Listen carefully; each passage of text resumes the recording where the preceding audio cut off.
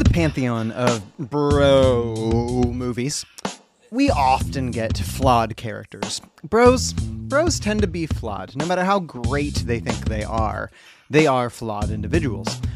This doesn't usually come across with a lot of subtlety. Generally, it's just like, yo, we want to sleep with this person, but, you know, it's tough when you can't sleep with somebody. Or it's, you know, how does one be a dad? Murderp.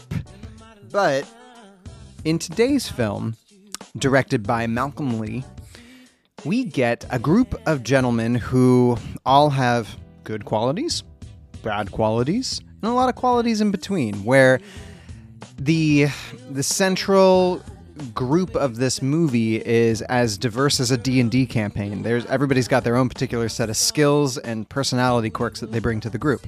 On the other side of that, we have a group of women who all are wanting something in particular from all of these men. And each one of them have their own particular personalities, and this whole group together has a history. And while I don't think this is one of our greatest films, or greatest rom-coms, I would say, it is one that just dedicates itself almost wholeheartedly to being a mess. And in that mess, there is found the beauty of conflict. And I kind of love that about this film. So sit back, relax, and try to figure out with us, who is the best bro in this film? Is it Terrence Howard? Harold Perrineau? Morris Chestnut? Taye Diggs? Nia Long? It's one of them. It's the best man. Baby, one day you'll see, baby. Yeah. I want to teach a rock class, and the part when the metal singer goes for the falsetto. Like a Coheed and Cambria? I call that, and you gotta have a crotch grab moment in your song. Scaramouche, will you do the fandango? Speaking of crotch grabs, welcome to A Gentleman's Guide to Rom-Coms. My name is Kelly McCrillis. I am one of your hosts, and my other host who's sitting across from me enjoying a martini is... Lorraine Graves, enjoying this martini that my wife made, and she was so apologetically 1950s housewife about it. She's like, I can't believe I'm doing this, but I just wanted to make you guys a martini. I did have to point out that even though she was barefoot and she was technically in the kitchen, she was also wearing pants. Yeah, I mean that really takes away from the whole Clink vibe. me. Oh, Clinky again. Listeners, dear listeners, we want to tell you about a really special thing that happened to us.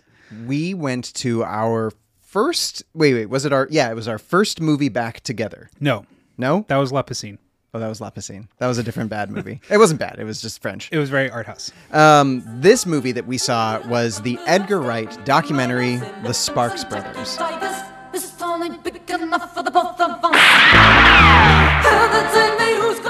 Oh my God! It was so good. Ryan, what's your adage about Sparks? So Sparks is a band that I hadn't heard of, and I thought it was neither. I thought it was a very like cultured person, especially when it came to like cool music. I was like, oh yeah, I listen to Radiohead. I'm on the up and up. I've listened to Tom York's album without Radiohead. Yeah, I listen to this album. But this movie introduced me to Sparks, which is a band that's been around since 1971 and is still going. It's so crazy. It blows my mind every time. This is basically our word of mouth to get you guys to go see Sparks if you can. It's not released everywhere. It's in larger metropolises, but if you have the opportunity to go find your local art house theater, it's just, I mean, it's got like really quirky personality, just like the artists. Like the filmmaking is great, but it's really about discovering this band that more people should know about. And it's Edgar Wright who did, the Shaun of the Dead movies, but he also did Baby Cornetto Driver. Trilogy. Yeah, the Cornetto trilogy, excuse me, Simon Pegg. But he also did Baby Driver and Scott Pilgrim. Yep. And so you can tell from those two movies that he has like an ear and eye for music. Oh, very much. And this documentary has the same sensibility where it really gets it. It really does. And I just like every documentary kind of has a format. This movie feels like it was made in 2020. in a way where it's like a lot of talking heads, a lot of found footage. Yeah. Like the only people interacting together are like brothers or like band members. Yeah. And but for all of that, it still feels exciting. Yeah, and Sparks is just such an interesting band with lots of different eras. And so to prove that, I'm going to play this for you.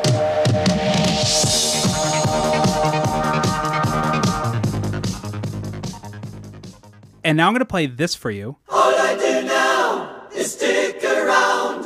All I do now is stick around, dick around. And then I'm going to play this for you because I'm actually the one editing. Music that you can dance to, that and that alone is enough for me. Stark, naked, modern music, hotter than your mama will ever be. So there you go. You got to go see it. See it. It was so nice to be in a movie theater with big ass movie theater speakers. Oh my gosh, I would not have wanted to like have my first time watching this not in a theater. Yeah. So go get it. So if you can go to a theater. Speaking of theaters, we were at the theater. Oh my gosh, this guy again. So while we were there, kind of halfway through, we saw this guy like throwing popcorn at the screen, and then he just kind of like, you know what, fuck this. Yeah, he booed. He booed in the theater. Booed. And I leaned over to Kellen, like, is that who I think it is? Yeah, and it was. It was the train man. It's the fucking train man. And he was there. He left, thank God, because I think there were a couple ushers like walking over to do their job. Yeah.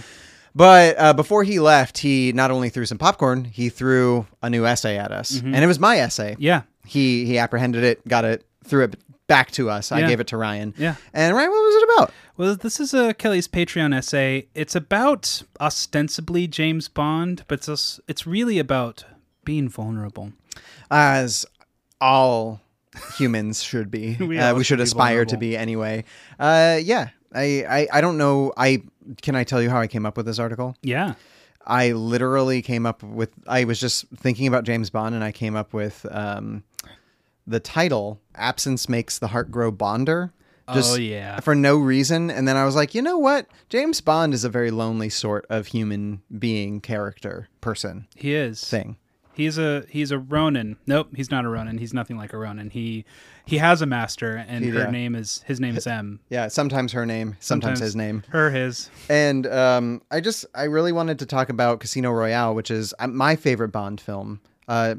Is it yours? I can't decide between that or GoldenEye, but they're both great. It's the same director too, but so different in its approach to Bond. Yes, and I think all the Bonds are kind of different, but I like that with this particular film, they tried to gift Daniel Craig a heart. And to give James Bond a heart is a very...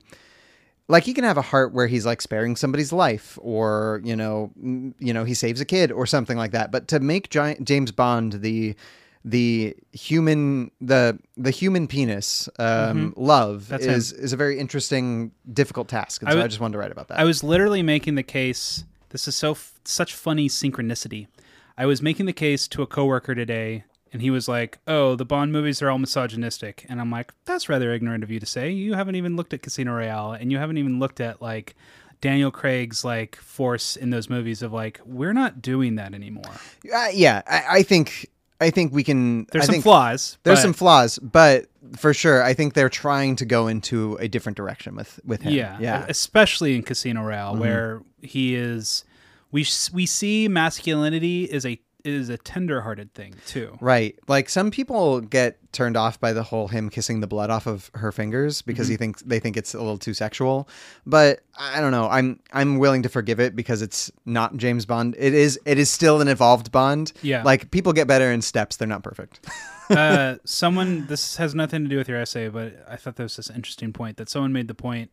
One of the screenwriters of the series is James Bond is a film franchise that gets rebooted every 10 years with every Bond.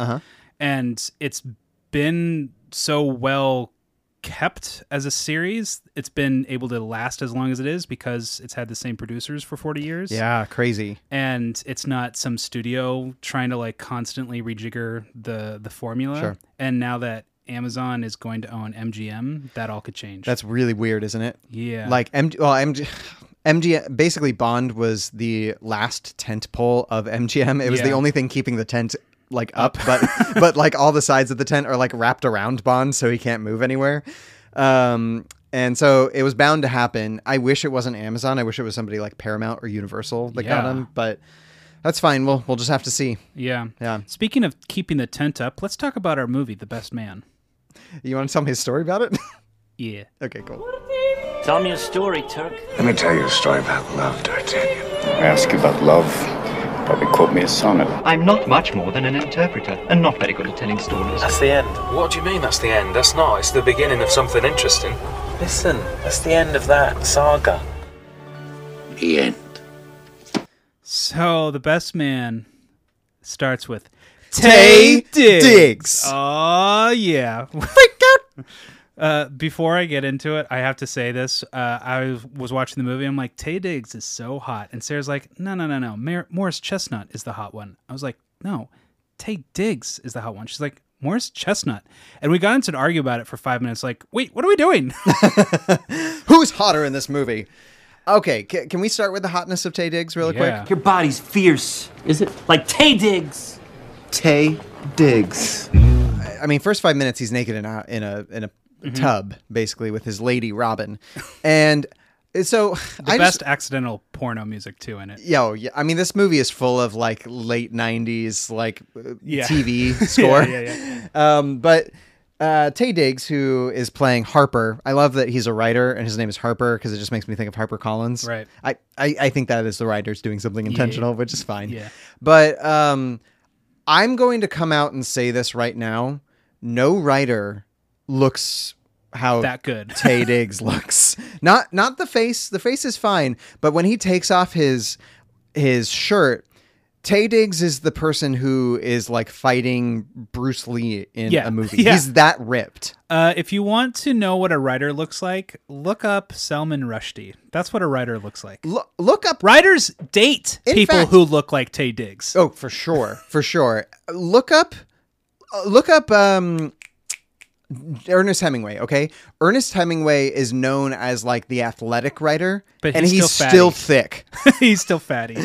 Ryan and I are both writers. You got two kinds of writers. You got writers who are like, settled and they sit into their chair and they're like, I'm very comfortable. And you have writers like me who are just very skinny because we mainly subsist off coffee. Yeah. And that's what you have. You don't have the hot, ripped writer. Or maybe you do and I just don't know them. I'm trying to think of other writers we've encountered in real life. No, in our episodes so far. Are there other novelists that we've met? William Goldman. No, characters that are writers. Characters like William that are Goldman writers. is hot because he wrote The Princess Bride. He'll always have that. William Goldman would look over at you. I think he'd raise an eyebrow and he'd go, "Fuck you, I like you." Isn't Set It Up? Isn't he a writer? Doesn't he want to be a writer? Who? Set It Up? The guy. She person wants with to be a Taye Diggs. No, she wants to be a sports writer. Yeah, she wants to be a writer. He wants to be something else. He wants to be stuff. Is basically all you care about. No, she wants to be a writer, and she's really cute. But I'd say that she still is like, she's not an athlete who would go in the Olympics. Taye Diggs would be like, you know what I think I'm going to try next? MMA. Mm-hmm. And then you'd be like, yeah, in a year, you could probably be ready to fight in the MMA. So hot Taye Diggs comes home to his beautiful apartment. And wouldn't you know it, he's Chicago. neurotic. He's a clean guy. Oh man, he's almost said STD. He's OCD. No. If anybody has STD in this, it's Morris Chestnut. Yeah. Or Quentin. Or maybe Quentin. Well, Terrence Howard. Terrence Howard, yeah. Oh man, I love Terrence Howard in this movie.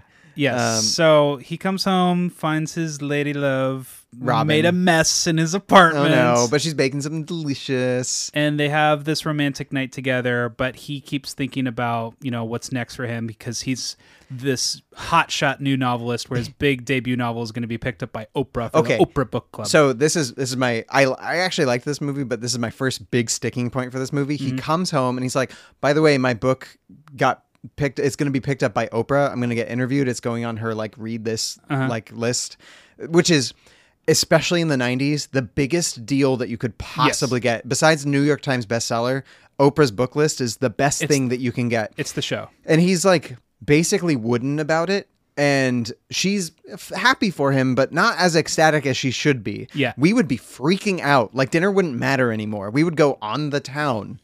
I think my headcanon was maybe this wasn't as big a deal yet. Maybe this was like an aughts thing when it really like solidified, and this was like a newer thing, and this was like an up and coming thing. That was my headcanon. You think they were like advertising for Oprah right now? Yeah. My other thing is he already is successful, and he's got a really nice like brownstone in downtown Chicago. It's so nice, yeah. for whatever sure. he was doing before his first novel came out, it was something like I figured he was like a staff writer for the New Yorker or something big. that Yeah, he was already or pretty like maybe he was a successful. professor of some kind. Yeah, he but was like already nobody doing calls well him for a himself. professor. It's just that he's a writer, so he must be successful in some way. Yeah, That's he's a already nice successful. place. Yeah, it's one of those like. It's, I think it's. Do you think it's a '90s thing where everything was like everybody lives in a big house in the late '90s?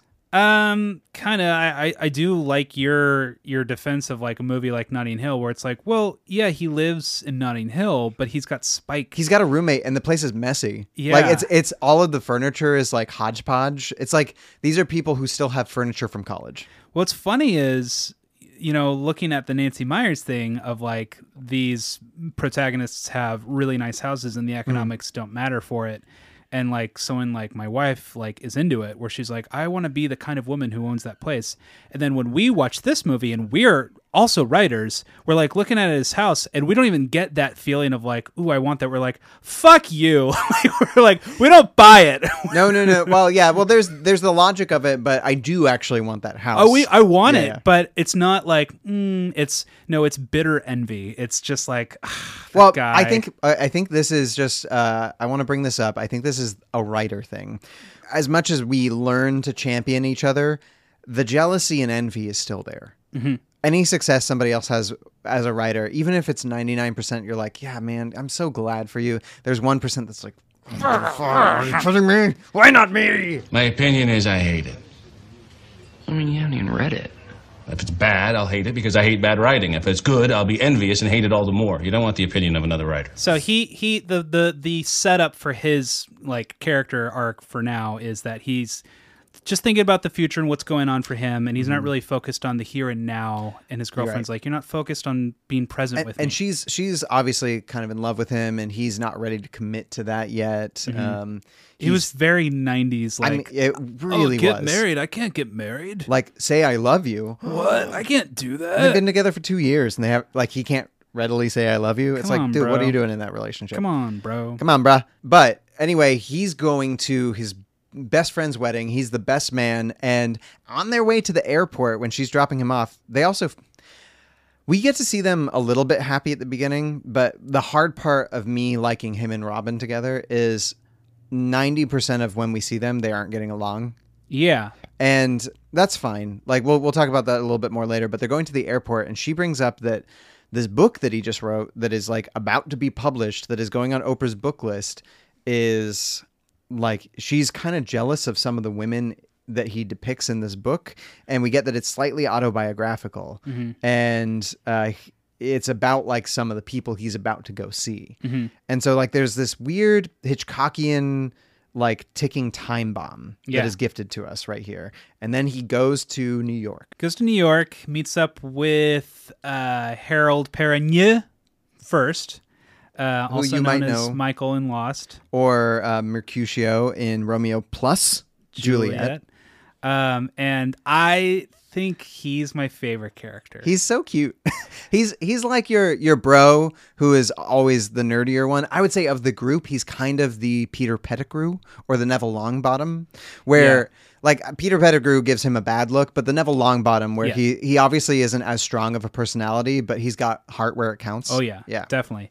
And we find out that he is basically on deck to be working at a law firm, but isn't quite there. He needs to pass the bar. He's working for first. the inner city. Yeah, so he's taking care of inner city kids. Yeah, nonprofit work with at-risk youth. And Taye Diggs is like, we gotta be a lawyer, man. You're around kids with guns. And he's like, Like where does Taye Diggs come Get off. as a writer who like is lucky to be successful? Any writer, even if you're brilliant, you're so lucky to be successful. And where does he come off like judging somebody for doing good work. This is another problem I have with, this is problem number 2 I have with Taye Diggs' character. Yeah. He doesn't seem like a writer. The choice that is made is, I am stoic, I am calm, I am wooden, and that is what makes me the logical writer. I like some things about him too. Yeah. But like this, I was like, why are you judging your buddy? Well, I don't know. It if feels it's- like an 80s movie. No, I 'Cause know. He's like, go be a lawyer, make some money. Well, to jump ahead a little, let's get through the other friends so we can get to. Yeah. Can we talk? So we can talk about the dynamic of what you're kind of alluding to. The two of them land at the news station. They where go to he's- BET. Yeah. Oh yeah, it's BET. Yeah, Yeah, I and- saw the star in the background. Yeah, and that's where they meet up with Jordan, Mm-hmm. played by Nia Long, who is his friend who he almost hooked up with once. which Harold Perrineau kind of like was suspecting and gets it out of Taye Diggs. Right. And there's a subplot also of he gave a book to Jordan because she's going to interview him about the book. He's going to give her the exclusive on his book, but she has passed it around to other people, and those people have passed it around to other people, and so it's circulating through his friend group right now. And this is making him nervous because he didn't realize how not obscured his semi-autobiographical stuff went. And second, there are some things that if they figured out other things, then they will figure out a big thing that he does not want Right. someone to figure out. Right. I mean, what Ryan is basically circumventing is he slept with someone, and there's a hint of that in this book, and that's the time bomb we're talking about. Yes. Um, But the movie doesn't. it doesn't hint at it, or Yeah. it hints at it, but it just doesn't. says something's there. And he's nervous, and he wants to get that book back, but he doesn't know who has it now. Yeah, so Jordan meets up with them, and I like this as like kind of like an RPG or like a D&D party. where Collecting you're, the party slowly. You're adding Yeah, a it's very member. good. So now they've added Jordan, and I like Jordan as just one of the bros. Like she's like, I'm just gonna hang out with the guys. Like, Yeah. I like her. She's kind of a leader in a weird way, Yeah. where she has the most command presence as the women of the group. Yeah. Yeah. But But she is a bro. The everyone here, they knew each other in college. That's why they're getting Right. That's why the wedding party is the way it is. Exactly. And then they go watch Terrence Howard, who is like playing this guitar. Like he's playing a 6-string guitar, like a classical guitar kind of. Yeah. And he's so charismatic and charming, and also like, what's another word to describe Terrence Howard? I think he's a very unique character. He's very Lothario. Yeah, he's got some Lothario to him too. Immediately Taye Diggs starts digging on him for like jumping careers, like going from photographer to writer to musician to something else. Yeah. And that's like kind of their relationship seems like a big brother, little brother kind of deal. Yeah, kind of competitive and Yeah. also just kind of like just kind of like there's almost a jealousy from Taye Diggs that Quentin can Yeah. jump to a different career. Whereas Taye Diggs is so, like, as Quentin describes him, he's a control freak. Yeah, and it seems, and I totally get this. This is what I relate to about Taye Diggs about is like he's all about staying focused on the thing and just like getting the A lot one of thing he has done. structure. Yeah. Whereas Quentin is kind of more like a puck. He's like I'm here to like shake things up. Yeah. I want to call if we're making a D&D group, I want to call Quentin the Sage. Yeah, Yeah. because Taye Diggs really is just jealous of Quentin's like freedom. Yeah. To do whatever he wants. And so they meet up with him, and then lo and behold, the man of the hour, the chestnut himself shows Lance. up. Lance And shows up, and we get that he's a star football player. He's a running Yeah. back for the Giants? the Jets, the Giants. I think he's on the Giants because they were listening to somebody talk about the Giants earlier. Okay. Yeah. And, he's there taking pictures with hotties, and they're like, oh, Morris Chestnut, how's it going? Yeah. And you can tell like that, since they're all old college friends, it's like, all the BS and like the stardom of him is like cut down, and they're all just good friends. Yeah. Right. And Taye Diggs is the best man. Taye Diggs. So then they go home to Lance's house. Oh, we also meet Shelby here. Shelby. Yes. So Shelby, who is a lot akin to one of my ex-girlfriends.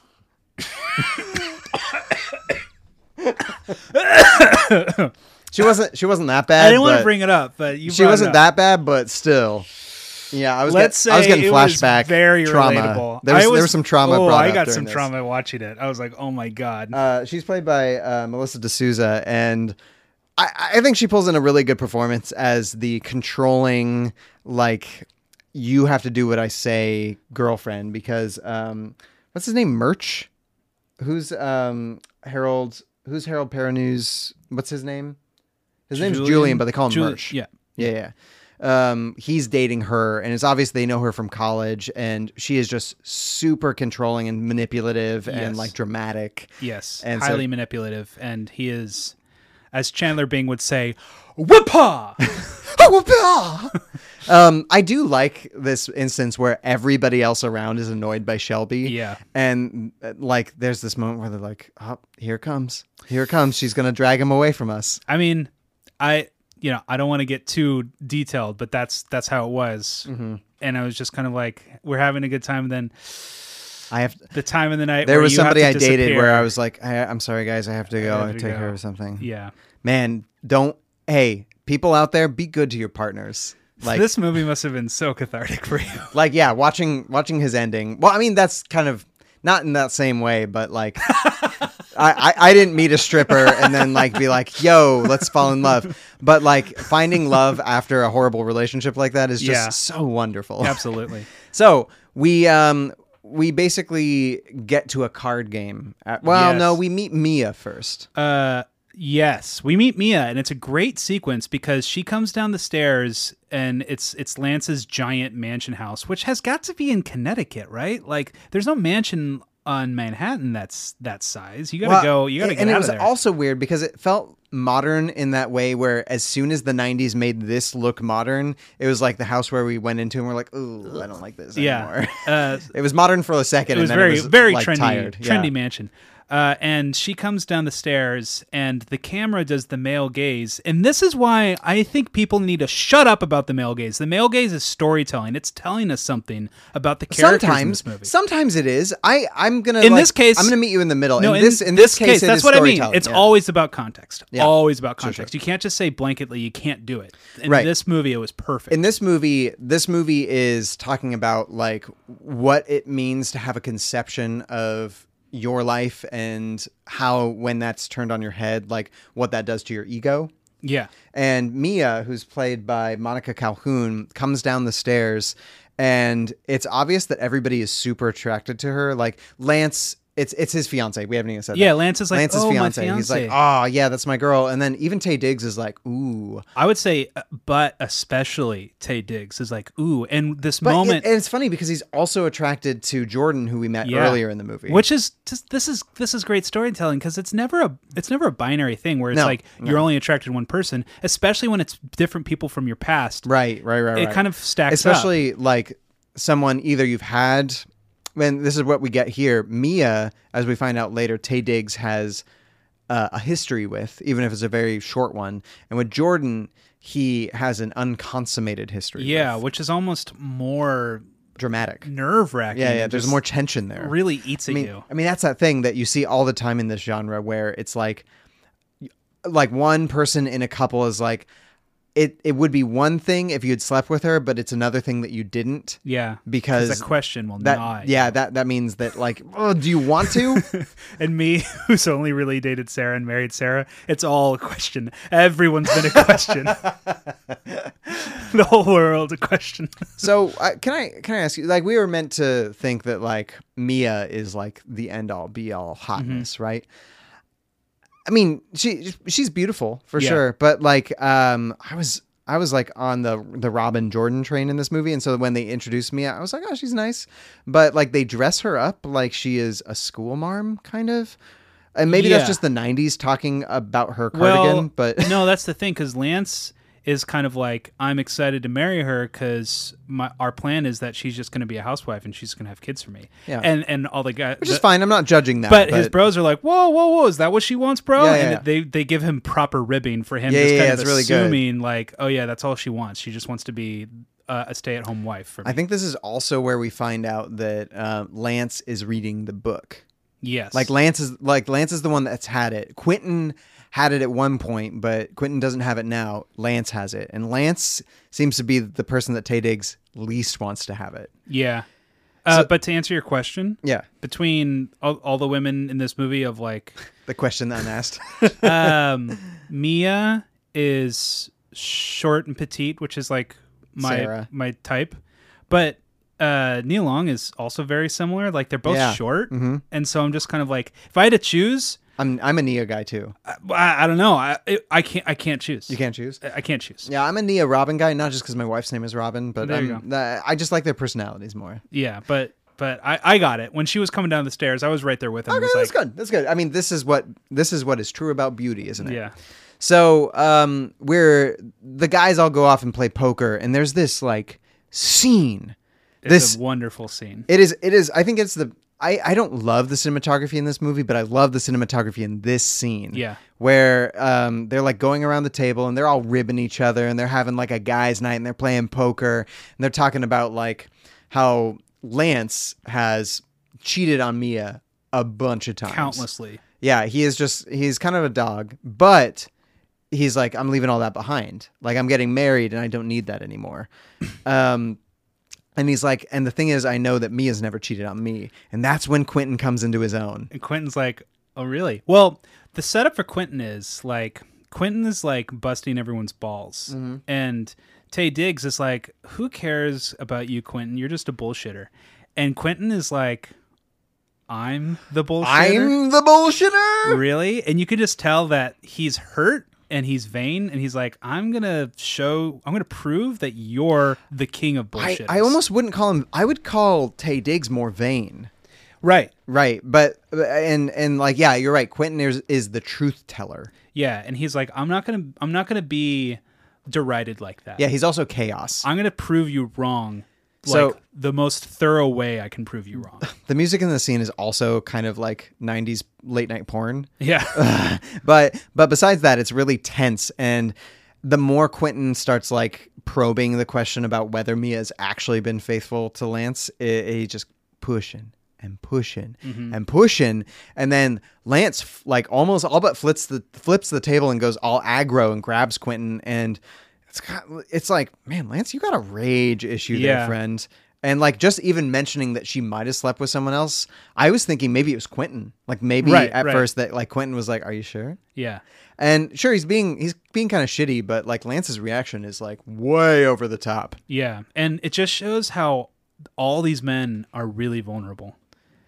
Well, they're very insecure. That's what I mean. Yeah. They're not being vulnerable with each other, but I mean, they have kind of are. Yeah, it's like this weird balance of insecurity, masculinity, and closeness. Yeah, that you see a lot more like in the 90s and early 2000s. And I'm not going to say like all of society has evolved, but as I've grown up, I've seen like a lot of men, especially a lot of younger men, get closer and a little less like what is the word I'm looking for? It's not standoffish, but like walled, I guess. Mm-hmm. I don't know. Maybe that's not true across the board, but anyway, in this movie, there's like a lot of walls up, and a lot of pretense, a lot of ego. Yeah, especially they're older and they're in their 30s and they want to project success. And they're all successful. Like they're all successful. But that's what I love about Harold Perrineau is that he is like the most down to earth in his career. Very much, yeah. And it's like, I don't relate to this successful football player. I don't relate to this successful novelist who's getting picked up by Oprah. And I don't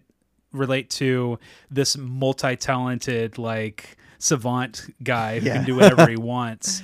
I relate to Harold, who his job may not be, like, flashy, but it's still important. Yeah. It's arguably more important than any of their other jobs. Yeah. And I would say that Harold, well, we have Quentin, and his main point is to let the truth come out and to let people be their most open and honest. Yeah. And I like how he starts in on Harold, who plays Murch. Quentin, Terrence Howard, is trying to get Harold away from Shelby, his girlfriend. He's trying to be like, look, nut up and like stand up for yourself. He's not like, treat your woman bad, but he starts on him very early being like, respect yourself enough to ask and say, I need this thing. Yeah. And it's a very healthy thing to do for a friend. And so I liked seeing that. Definitely. And so, the night continues on, and, really the next thing that happens the next day is, Taye Diggs continues hanging out with Mia, right? Jordan. And we keep getting these flashbacks to, like, things that happened in their college days. Yeah. And it got so close between them. It got so close. They, like, made out. She took off Taye Diggs' clothes to see Taye Diggs ride her body. Those delts. And we're just like, those traps. Thank you, Jordan. We needed to see that. and we like it all leads up to this like the night before the wedding. And Robin, in the meantime, Taye Diggs' girlfriend, is not coming until the wedding, which is on Sunday. Yeah. So the night before the wedding, they're all like they're doing the rehearsal, and Lance is getting closer and closer to he's reading the book. Yeah, he's reading the book, and like Taye Diggs is like, oh my God, I got to get that book back. There's a lot of drunk book reading. I'm very impressed. I am very impressed. And the reason this makes sense to me is they do mention a couple of times that even though in one respect Lance is a meathead, he's also graduated like magna cum laude. Summa cum laude. Summa cum laude? Yeah. See, obviously I didn't. What was your GPA when you graduated? I don't know, like 3. Mine was like 3.4. I didn't graduate anywhere near getting a summa. I think I was something good. Did you? No, you didn't. Well, you'd remember if you had a tassel. I definitely didn't get I didn't get 3.5. I know that for sure. Yeah, me neither. I got no tassel. I was so close. But anyway, so like he's reading this book and he's also drinking a lot. But I'm like, no, that makes sense. You're a smart dude. So then comes the bachelor party, and right before the bachelor party, Jordan is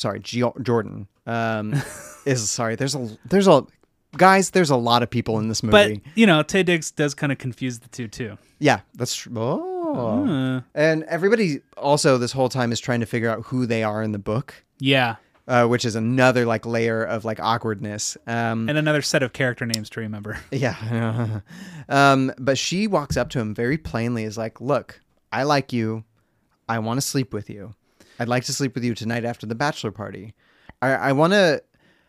I thought this was a very realistic scene, even though it's something that very rarely happens. Like, rarely is somebody that upfront and honest about their needs and desires. Yes. But earlier in the movie, she's like, I haven't slept with somebody in 6 months. I'm super horny. Mm-hmm. And Taye Diggs is around, and she sees him in his boxers earlier in the movie. And she's like, he leaves a room and she like verbally goes, oh. Yeah. What do you think about this? Who can blame her? No, who can blame her? So I think my problem is I'm just not hot enough to relate to this incident happening. Well, no. Can you relate to Jordan though? To wanting to have sex with Taye Diggs? Yes, I can. Well, to anybody. Because let's say you've been celibate for a bit, mm-hmm. and you see somebody who you've had a huge crush on, and the opportunity is there, and you're single. Like, could you ever approach somebody in such a... I know this really isn't your personality, to approach somebody in a way and say, look, I know that you're dating somebody, but for one night, can you and I be us? What's that Hugh Grant line where it's like, I don't know, I don't have the confidence to just go up to him and say, hey, babe, how about me and you? Like, I think that's Four Weddings and a Funeral, where he's like complaining about being so British, where he doesn't have the American confidence to just go up to him.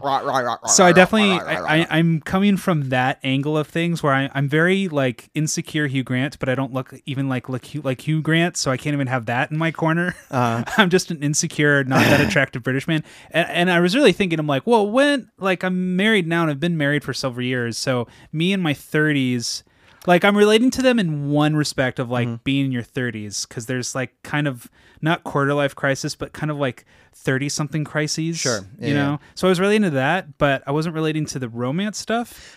My imagination works a lot more when I watch a movie like this, where I try to place myself in their position, where I'm like, if I were single right now, could I accomplish X? Yeah, and I was thinking about that. I was like, okay, Ryan, empathize. Do it! And I was thinking about in college and right before Sarah and I started dating, which was the first year after college, and me pursuing women and like having a scene like this with any of the women that I was kind of pursuing. And it just, because I hadn't slept with anyone before, there was never that aspect to I'm talking pursuing. about now, though. Now, no, I'm married. That's No. why I'm saying, imagine. We're using our imagination. I we're know. using our empathy. I'm trying to go back to a place where I would be in that headspace. No, it's not about being in that headspace. It's about saying, okay, let's throw away my life right now. Yeah. Okay. And I am single. Like, let's say, heaven forbid, let's say Sarah was whisked off to another dimension, and you're never going to see her again. It's I didn't want to kill Sarah. It's the thing in How I Met Your Mother where it's like she dies of a gentle disease of like, these kittens would like stomped her to death or something. Yeah, and it was pleasant. Yeah. Let's say now you're in this position with somebody that you have chemistry with. They are attracted to you. Well, I as a viewer, whether or not I'm coming at it from an empathetic point of view, I still say you got your girlfriend. Right. Okay. I'm talking about you being Jordan right now. Oh, I definitely see where Jordan's coming from. That's what I'm talking about. I'm talking about Jordan. Not Taye Diggs. Jordan knows better because she knows full well that he's. I don't think Jordan girlfriend. cares. No, she doesn't. Yeah, she doesn't. So it's not a completely sympathetic move on her part. No, it's definitely not. I'm not even saying that. I'm saying, let's say he didn't have a girlfriend. Then yeah, still, absolutely. could you approach so directly? Is what I'm asking. If I in a different life, I might be able to like do it. Okay, I think I could now. I think I could really be upfront with somebody about like my desires toward them, but it wasn't probably until I was like 27 would I have the confidence. Okay, to so do it. I will say the ironic thing about dating Sarah and then marrying Sarah is that my confidence in myself, just as being myself, skyrocketed because of that's being not with ironic. her. That's what happens when you In a date good- somebody I guess a and good they love you relationship. and you have a healthy relationship. And it's like I was so not confident in myself in college, and had I had the confidence I have now, I think I would have been Dated a a lot couple happier. more people. Yeah. But so what happens here is to move away from our personal feelings about it. Taye Diggs is propositioned basically by Jordan, and he's like, "Yeah, I think so." Right. And she's like, "Don't say yes and not come." Yeah. Mm. Don't.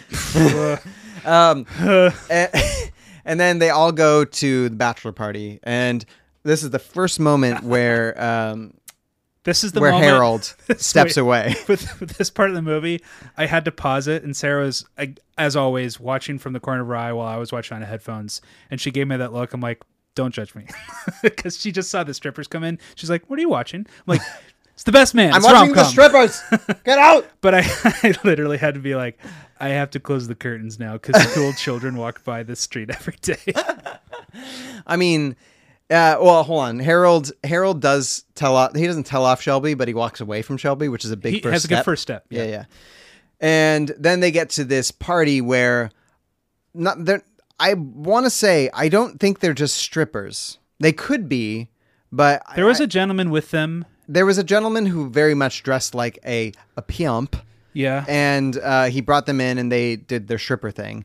But it was very studio comedy stripper though. It wasn't. I mean, there was a cane, there was a feather in a cap, there was a velour suit. It wasn't velour, but it was a suit. But it barely got R-rated. Yeah, but at one point in time, he does raise his hand and say "shut up" to somebody, and it's like it feels rather that like 1980s, early 90s pimp look. A little gross. But basically, the strippers come upstairs. Taye Diggs is getting super drunk after he finally steals the book back from Lance. Number 4 on my list of Taye Diggs wrongs. Taye Diggs, take that book, throw it out the window. That's all you got to do. Why are you trying to keep this book? Flush it down the toilet, tear it page by page, go into the bathroom, be like, no, sorry, I just ate something bad. I'll be in here for a minute. That's a good point. He did. He basically takes the book and he puts it in his jacket. And of course, when he's getting rubbed up on by ladies, by day strippers, Lance finds the book and he's like, Lance makes a pretty significant leap in logic to say he's trying to hide this book from me rather than just picking up his book as if he was maybe looking at it at one point in time. Well, why would he be looking at his own book? He wrote it. He doesn't need to look at it. Maybe. I don't know. As a writer, aren't you always obsessed with looking at your own stuff? After it's published, though. Have you published anything? No. Okay. No, me neither. Well, I have, but it's all like newspaper stuff. It doesn't count. But and before this, Taye Diggs also almost confesses Yeah. that, as we understand at this point in time, he has slept. At one point in time, like Mia found out that Lance cheated on her, and then to comfort her, Taye Diggs slept with her. Mm-hmm. He doesn't reveal it completely in the book. No. He just hints at it. He thinks he does a really good job of covering obscuring it up, Yeah. but he does not. Yeah. And so at that point in time in the party, Harold's paranoia falls in love with a stripper. And What does he say? He's like, "Do you love me?" yeah, do you love me?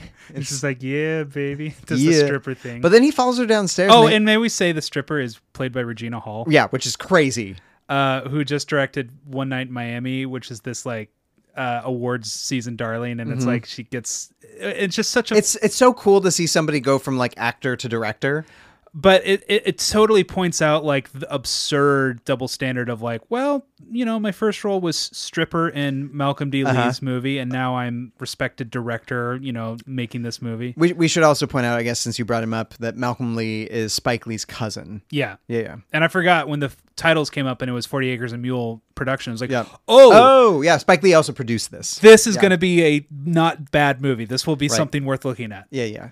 And so basically he just to go on Harold's like little side quest right now in our D&D campaign, Yeah.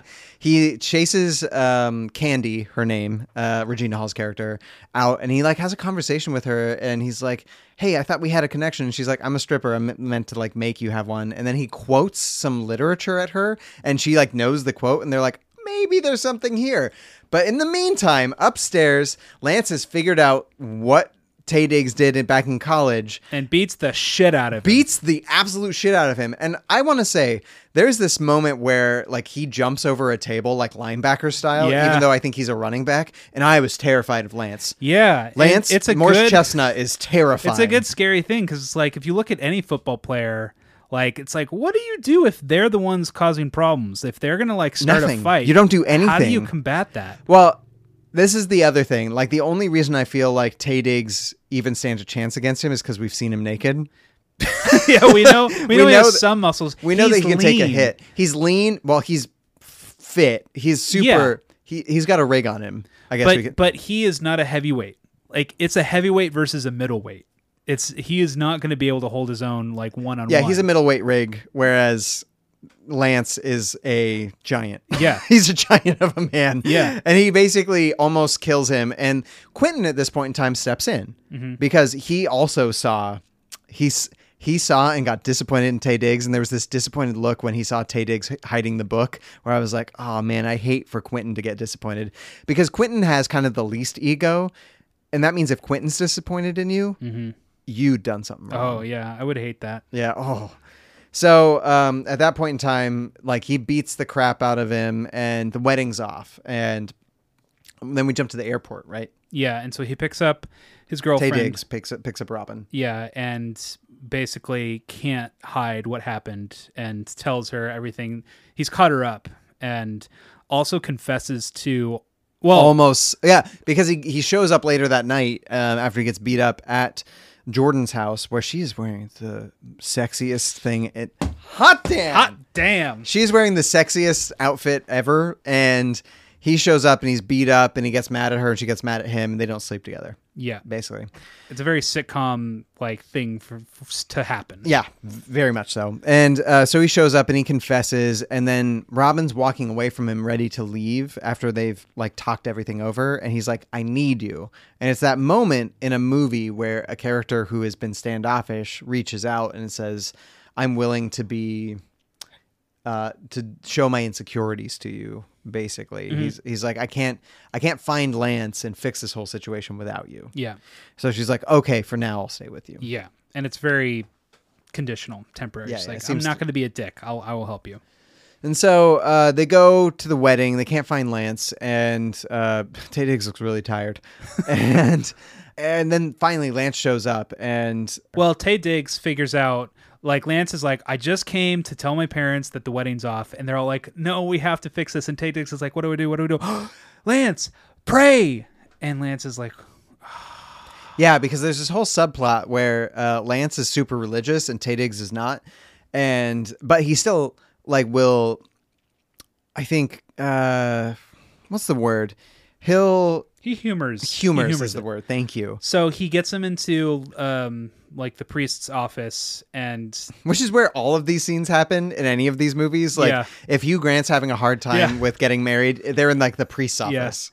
And so Taye Diggs and Lance, they work it out, and it's really good. Of It's like a good friendship thing. Taye Diggs like saying it and like confessing, and Lance really is working hard to like forgive Set it him. aside. He's like, And so they get him to the altar. well, he does pray. Yeah. And I really like one of the flashbacks to when like he screwed up and he's like talking to Taye Diggs, like, what do I do? And one of his lines is, Lord, forgive my wayward dick. Yeah. It's so good.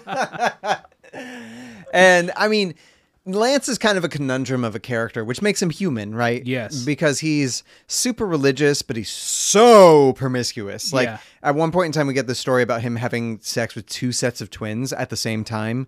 And like while I don't think he's dating anybody at that point, but like you got to imagine that continues while he's dating Mia. But he's also super religious and is like, he's one of those religious people who's like, continues to sin the same sins and then is just like, forgive me, I know that this is my wrong. It's a very Catholic thing to be. Yeah, he's like, you know, I'm not saying Catholics are people who are just like Lance, but but it's a very medieval thing where he's like, as long as I do my contrition right, it's fine. Exactly. Yeah. And so Taye Diggs basically confesses. There's this confessional scene in a church where, like, you know, he confesses what's wrong and he gets down on his knees and asks for forgiveness from his friend. And Lance says the most truthful things, like, I need to forgive you, but that doesn't mean I have to like you. Right. But then he gets him to the altar, and this is like a very intense scene where Lance is crying. He's like crying during the wedding, and Mia, his fiance at the time, is like taking those tears as, oh, you're getting emotional about the wedding, and they're saying their vows to each other. But we keep doing these flashbacks where during his wedding vows, Lance is flashing back to his imagination of how great the sex must have been between Taye Diggs and Mia. Yeah. It's intense. It's brilliant filmmaking because it's using pure cinema to show us what's going on in his mind, and it's showing us a very complicated emotional palette that There's a lot going on at one time. because he's working so hard because he knows that he needs to marry her. He knows that she's the best person for him. He's working through forgiving Lance, but he's also working through forgiving Mia. And he doesn't even need to. He knows that he doesn't need to forgive her. He knows that she's kind of within her rights. He's working to set aside his need to forgive her. Almost. Yeah, and the having this flashback while he's hearing her vows and while he's repeating his vows, and he's hearing her like moan.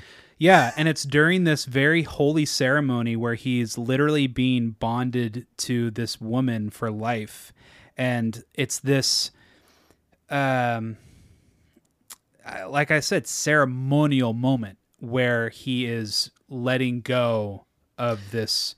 Right. Terrible feeling that's in his heart. It felt more like a purge. Yeah, purge. Yeah. But it's a religious purge. Right. It felt like if you were in an ayahuasca kind of church and you were purging, like at the same time as a Catholic religious wedding. Yeah. At this, like, and it's a very odd mix of emotions that ends up working really well. Yeah.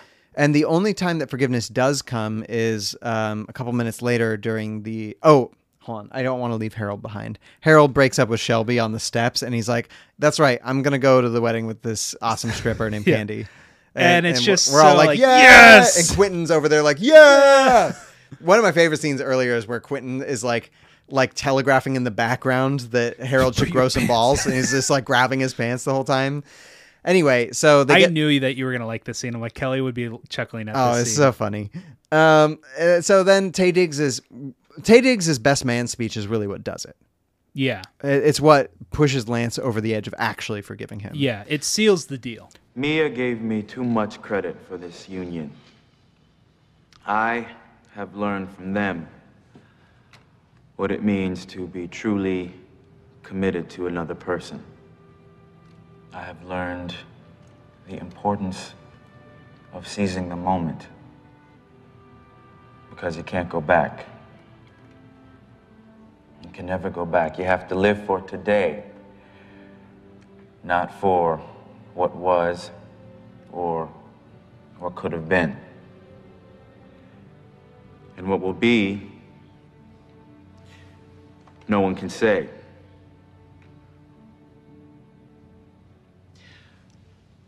But sometimes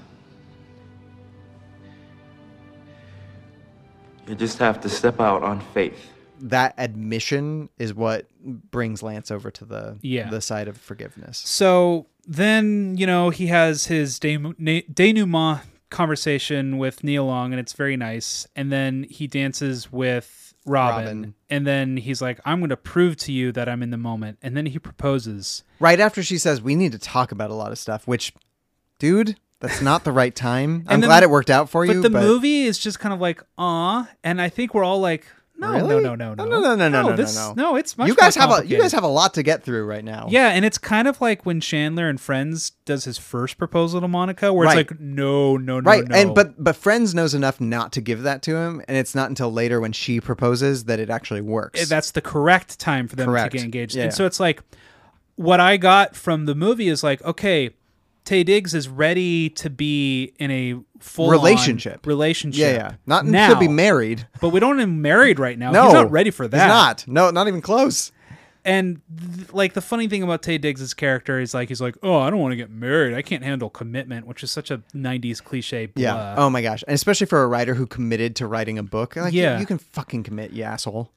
So I kind of say that's kind of a dumb, like. It's a trope of the 90s. For sure. Yeah. But then one of my favorite parts of the movie, they all do the electric slide. Yeah. And let me say, line dancing is something that I do not enjoy very much in a country standpoint, but as soon as you bring it into like the hip hop genre, I'm like, I'm here for it. Yeah, I love it. And so it's a fun ending, and the uncle's dancing, and Jordan and him are fine, and also don't get engaged at another person's wedding. No, you're stealing the spotlight. Don't do it. Taye Diggs. No. Hold on, wait. Can I do this? Taye Diggs. Taye Diggs. And then, like, we have a fun afterward where, like, earlier in the wedding, Terrence Howard, like, slowly slips the garter onto Shelby's legs because she's the one who, like, caught the... Surprise. Yeah. And they end up sleeping together, which is, like, you could see coming from a mile away, but I still like that it happened. I want to say, I've seen the garter ceremony being phased out. It is, yeah, for sure. But... what's funny to me is every wedding I've been to where they do the garter ceremony, that couple has gotten a divorce. Every wedding that they have not done a garter ceremony, they are still married. That's so true. It's true for me, too. I didn't realize it until right now. Audience, think about the weddings. The last time I went to a wedding where they did a garter ceremony was 2016. They got divorced 2 years later. It's weird. It's awkward. Don't do it. Don't do it. It's fine without it. You can shoot the garter, but don't... Shoot it, you don't, shoot it. Just don't put it back on someone. Don't kaboot it. Don't kaboot it. Shoot it, not kaboot it.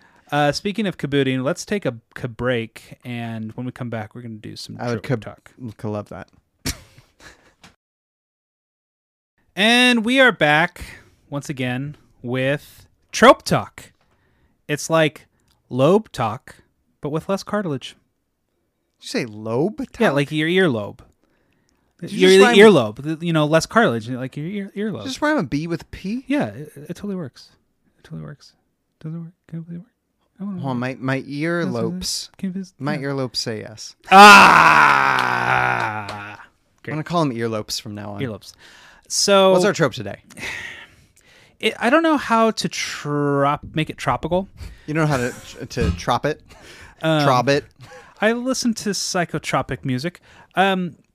There's this thing about all of the main characters that at first... you think Taye Diggs is like the moral center of this movie, but the movie slowly is like, no. There is no character who represents the moral center. Correct. They're all kind of trying their best, kinda to pursue it, but they're also very flawed humans. Yes. So I kind of just wanted to pitch a tent and camp out in. Wait, I'm sorry. What? I just wanted to kind of. You're in that tent with James Bond right now. Yeah, I want to figure out what this movie's doing with its morality, because I think it's intentionally complicated. Yeah, I think what we have here is characters who all have conflicts that they've made for themselves. Yes. And in a movie, when you're crafting characters, they always say that coincidence should get you into trouble, not out of it.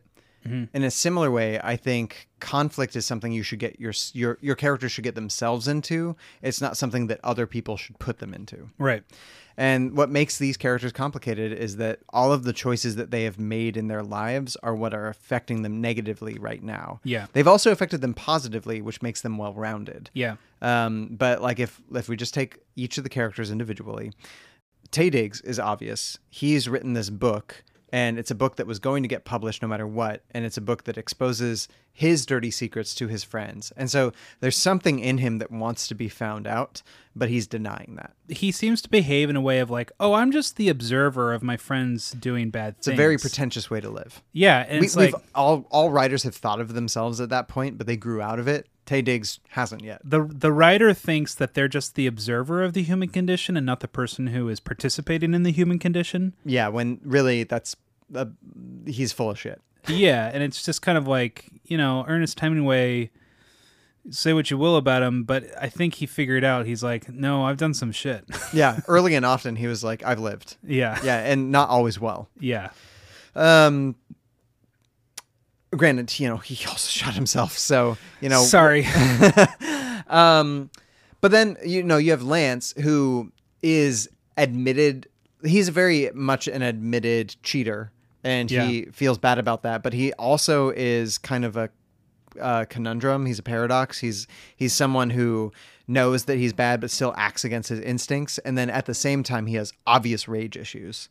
And I think the biggest out of all of them, maybe the biggest insecurity, because as soon as he thinks that he's not good enough to be loved perfectly, then what's the point of being him? Yeah. And he relishes the attention, but the contradiction of being able to be the way that he is, but demands that other people be perfect, and that he's allowed to be a total screw up. But if he's going to be with someone, he expects them to be angels. Correct. And then we have Murch, who is Harold. Yeah. The Harold. And he's the most sympathetic one, because his sins are just kind of like, oh. Well, they're sins that don't. The only way they affect others is they take him away from people. Yeah. And everybody else is subjected to Shelby's personality. He makes I guess. himself a sacrificial lamb. Right. Yeah. Because his sins are sins that I am duly familiar with, where you are trying to be good to someone who is horrible for you. Yeah. And that's not good for either party. Yeah. I'm not saying that that's something, and I think that's part of the thing. If you're not strong enough to realize that you are horrible for someone and they are horrible for you, then you're also partially to blame. Yeah, but there's something about him that really wants to succeed. Because, no, if there's just somehow I can get through to her. Right. If somehow I can be good enough that she will respond in kind. And she will be finally able to trust me to go out with the guys. Right, exactly. If I'm so good to her that she allows me off my leash a little bit. But his destruction, he doesn't hurt others in his activity. He really only hurts himself. Which makes him the best of them. Whereas, let's take our last one, Quentin. I mean, because we can talk about the other women in this, but they are secondary to the men in this film. Yeah. Quentin is an agent of chaos and someone who wants the truth to come out no matter what.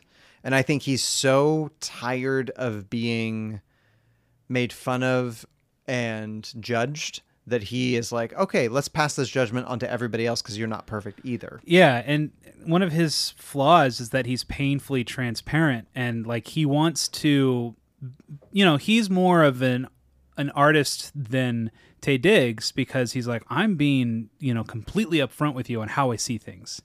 And he is his behavior is straight up misogynist. Like, he calls all women bitches. He just doesn't respect them. He just sleeps around, and yet he thinks it's a badge of honor because he's just being transparent with them. He's not trying to cover anything up. And it's odd though, because I would say that what this movie is saying is his level of misogyny is verbal and I would almost say performative. Yeah.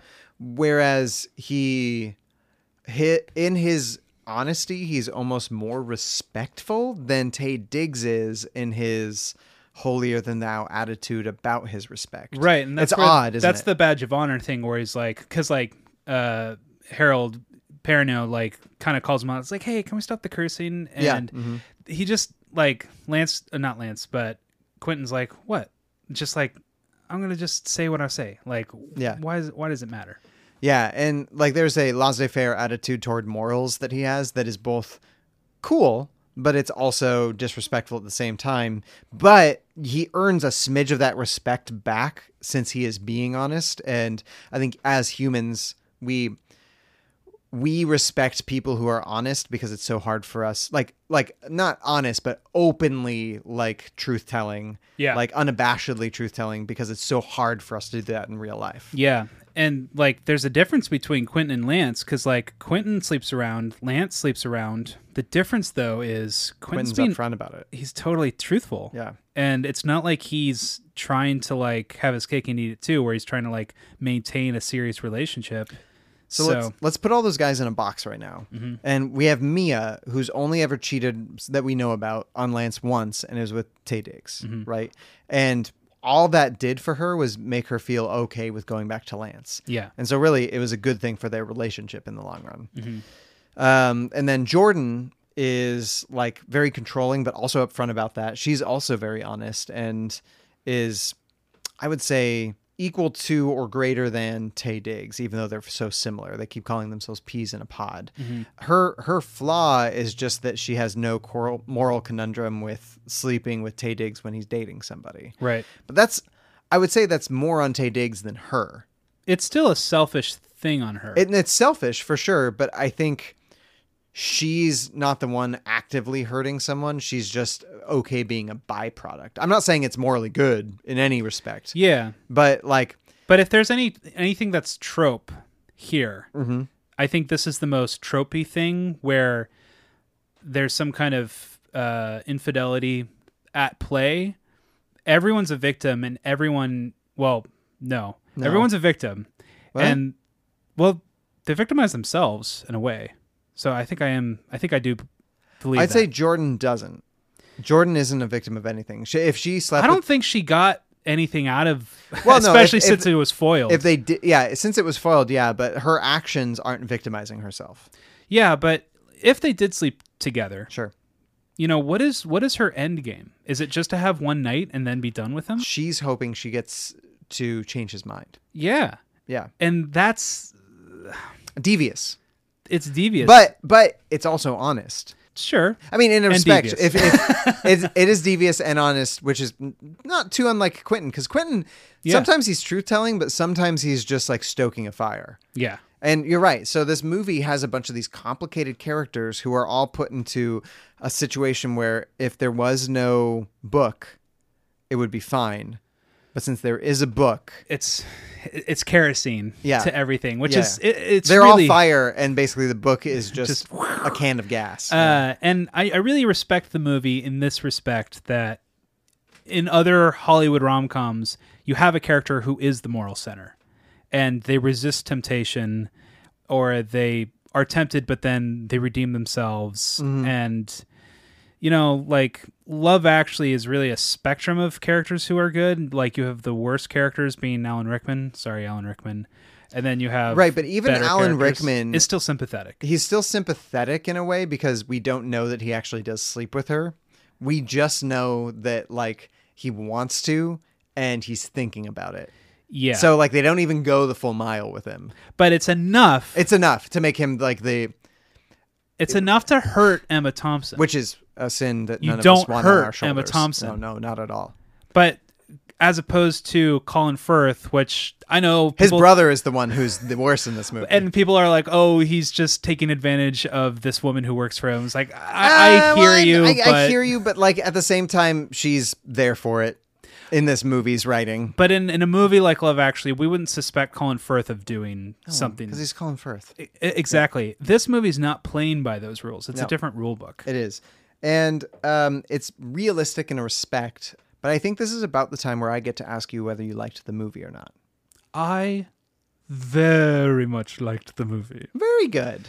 I was watching the first 10 minutes and was like, ooh, Kelly's gonna have quibbles because it's the acting's kind of stiff and the editing's kind of stiff and it's like still getting into the groove, and it's both you and Sarah have the same kind of thing where like Sarah was watching, I remember distinctly, we were watching the first episode of The Mandalorian and like the first scene was going and Sarah was always like, something's off, feels kind of stiff. I'm like, give it a chance, like let's just kind of wait it out, see how things go. And that's what this movie was for me, where it's like the first 10 minutes the acting's not totally up to par, but when we get to that card scene, then the movie like really earned my respect. It's like, okay, sure. This is a great thought movie. The card scene was a standout scene, yeah, for sure. I liked the movie. I'm not going to say a lot because you're right. I did have quibbles, but I think I really like Taye Diggs. I don't really like him in this movie. I don't think you're supposed to. No. I'm not saying his character is like a little morally reprehensible at times. Yeah. That's not what I'm saying. I think he's miscast. Okay. I would have rather had somebody like Chidi from The Good Place play him, where he is actually more bookish, because I think the way that Taye Diggs is playing this character is so... Robin put it best. She was saying that he's not like a wood that has a slow burning ember in it, where it's like, okay, yes, he's more introverted and he has a lot of fire and a lot of wit underneath, but he keeps it tempered. It's more like he's a wet log.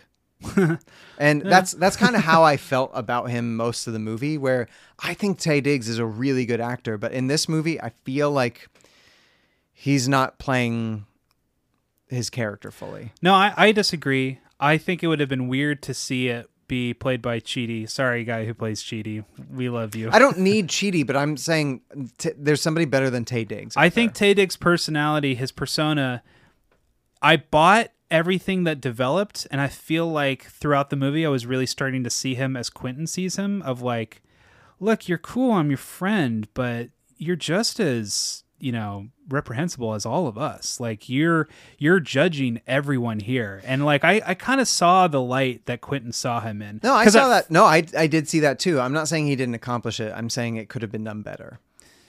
Yeah. And that's fine if you liked it. That's great. Yeah, I'm trying to think, like, putting myself in the director's shoes, how if I got that note from a producer of like, Taye Diggs needs to be better, I'd be like, I don't know what else to do. Well, needs to be better is rough.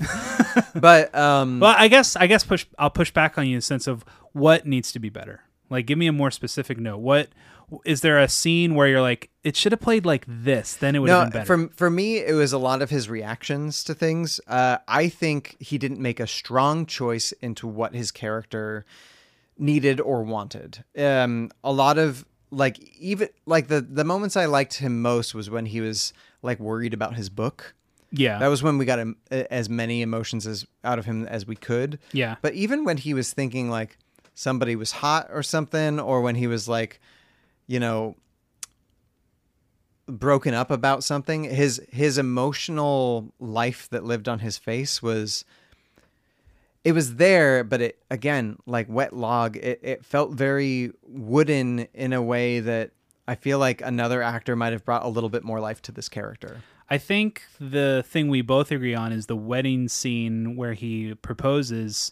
Something really feels off about that, where we know that he's ready for something real. That's story, though. Like, that's where it doesn't make sense story-wise. But I think his performance is fine. I think we can at least meet there is saying, like, something's not coming together in the third act with his arc.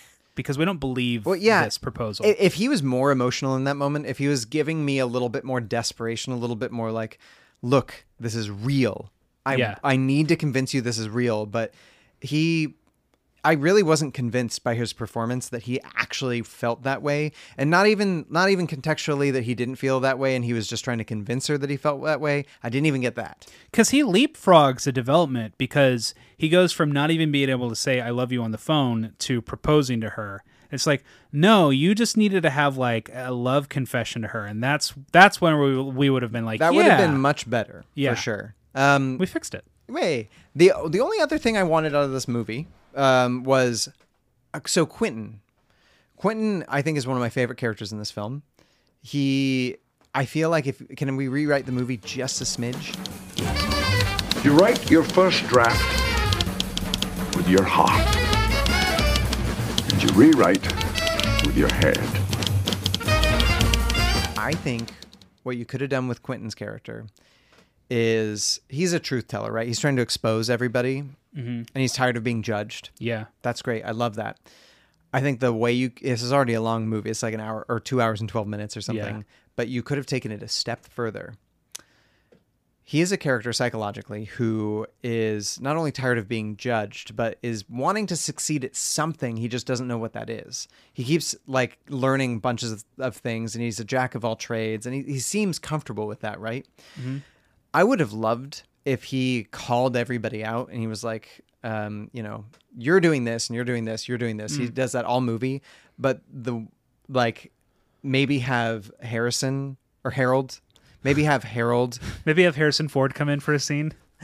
Maybe have Harold like follow him out after he's called out everybody and be like, "Are you all right?" And he's like, there was this one thing that I was really wanting. Like, it's something he's been working for years and he failed at it.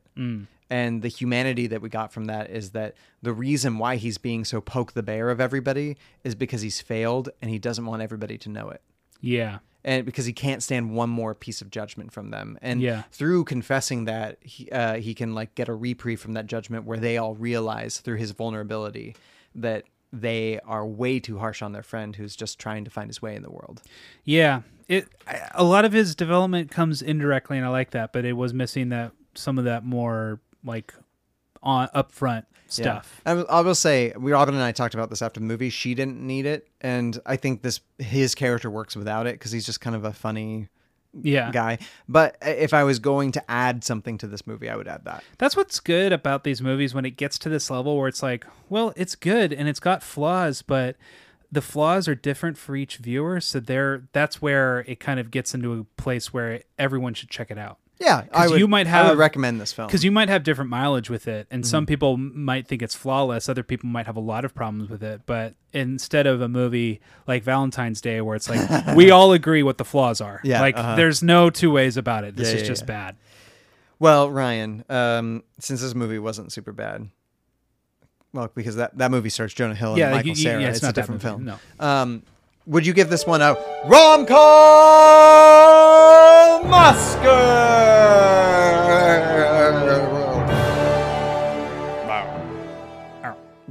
Yes, I would. Can I give it best characters? I'm going to give it best characters. Best characters? Yeah, just because. Can you give it like most complicated characters? Like something to the effect where I respect the movie having such. Like the real thing is best well-drawn characters that have complicated emotions and feelings and are contradictory like most human beings are.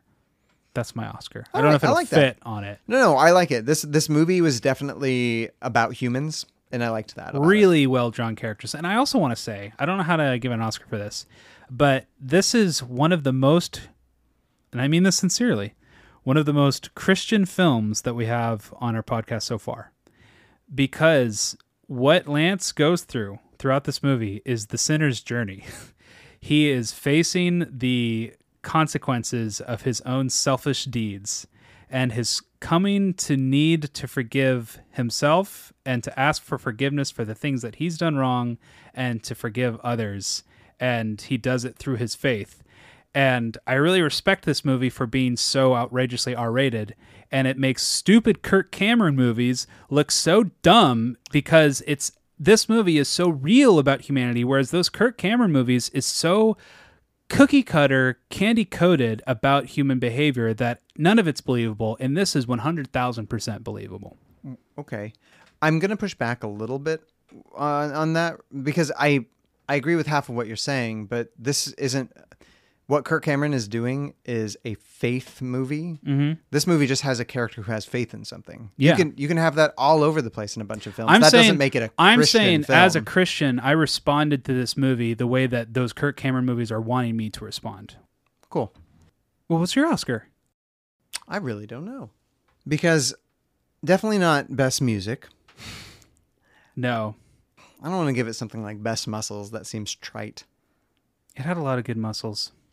We had a fight scene in Bridget Jones's Diary. I like this fight scene 100% more. Yeah, I think I do too. I mean, it's a more realistic fight scene. I think I had more fun in the other one, but this one I felt very scared when it was happening, and you don't often find that. Like you sometimes get it in something like Brokeback Mountain that we've seen before. But I really think I'm going to give this best fight. Best fight. Yeah, it was a good fight. Yeah, it was just really good. But hopefully you won't fight with this next person. Who would you fall in love with? Are there any circumstances in which the two of you might be more than just good friends? The truth of it is, I've loved you from the first second I met you. But mostly I hate the way I don't hate you. Not even close. Not even a little bit. Not even at all. You have bewitched me, body and soul, and I love you. I know.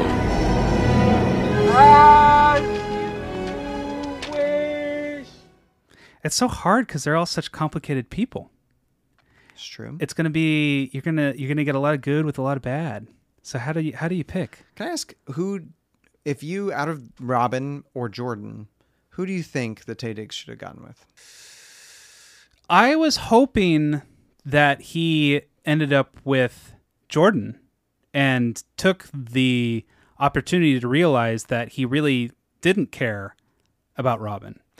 Because we don't really get how crazy he is about her, and it's just kind of like it's almost out of convenience. He's making a quote unquote responsible choice. Yeah, and I really think he didn't face the music of like his truth. He was like afraid that, oh yeah, I like this person who they keep saying that she's a career woman, and there's mention made of the fact that like Taye Diggs, is intimidated by that.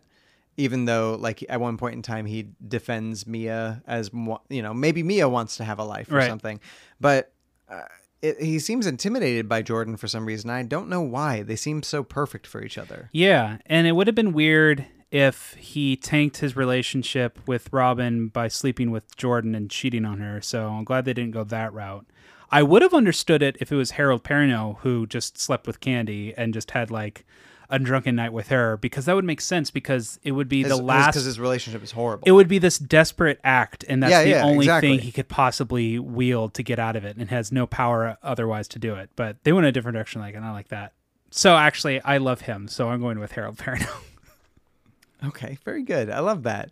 He's pretty good in this movie. I think I'm going with Jordan, because she, as morally reprehensible as she is, she's super foxy, and I like how openly honest she is with what she wants. Like, it's super attractive, even if maybe I wouldn't fall in love with her for a long time. Maybe we'd hit it off. But I don't it's know. a sexy thing to just be super upfront and super transparent.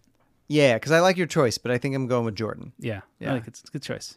Robin, I love you too. This is why I'm not going with the other Robin, because I like you most out of all the Robins. The real Robin in real life. Well, I think we have some letters. Ryan? I think we got some letters. Maybe some letters. Hey, Flo. Huh? Mail come. Got mail for you. Oh, Pete, you got mail. You sent me a letter. You've got mail. The first letter was from Bert Branson, who worked with me on Stranger Things. Bert said, "Dear Sirs, just listened to your Moulin Rouge podcast, and it was wonderful. I really enjoyed it and can't wait to listen to your other ones. Thanks for turning me on to it. Sincerely, Bert Branson." Hey, thanks, Bert. Hey, thanks, Bert. That's super nice. That's weird.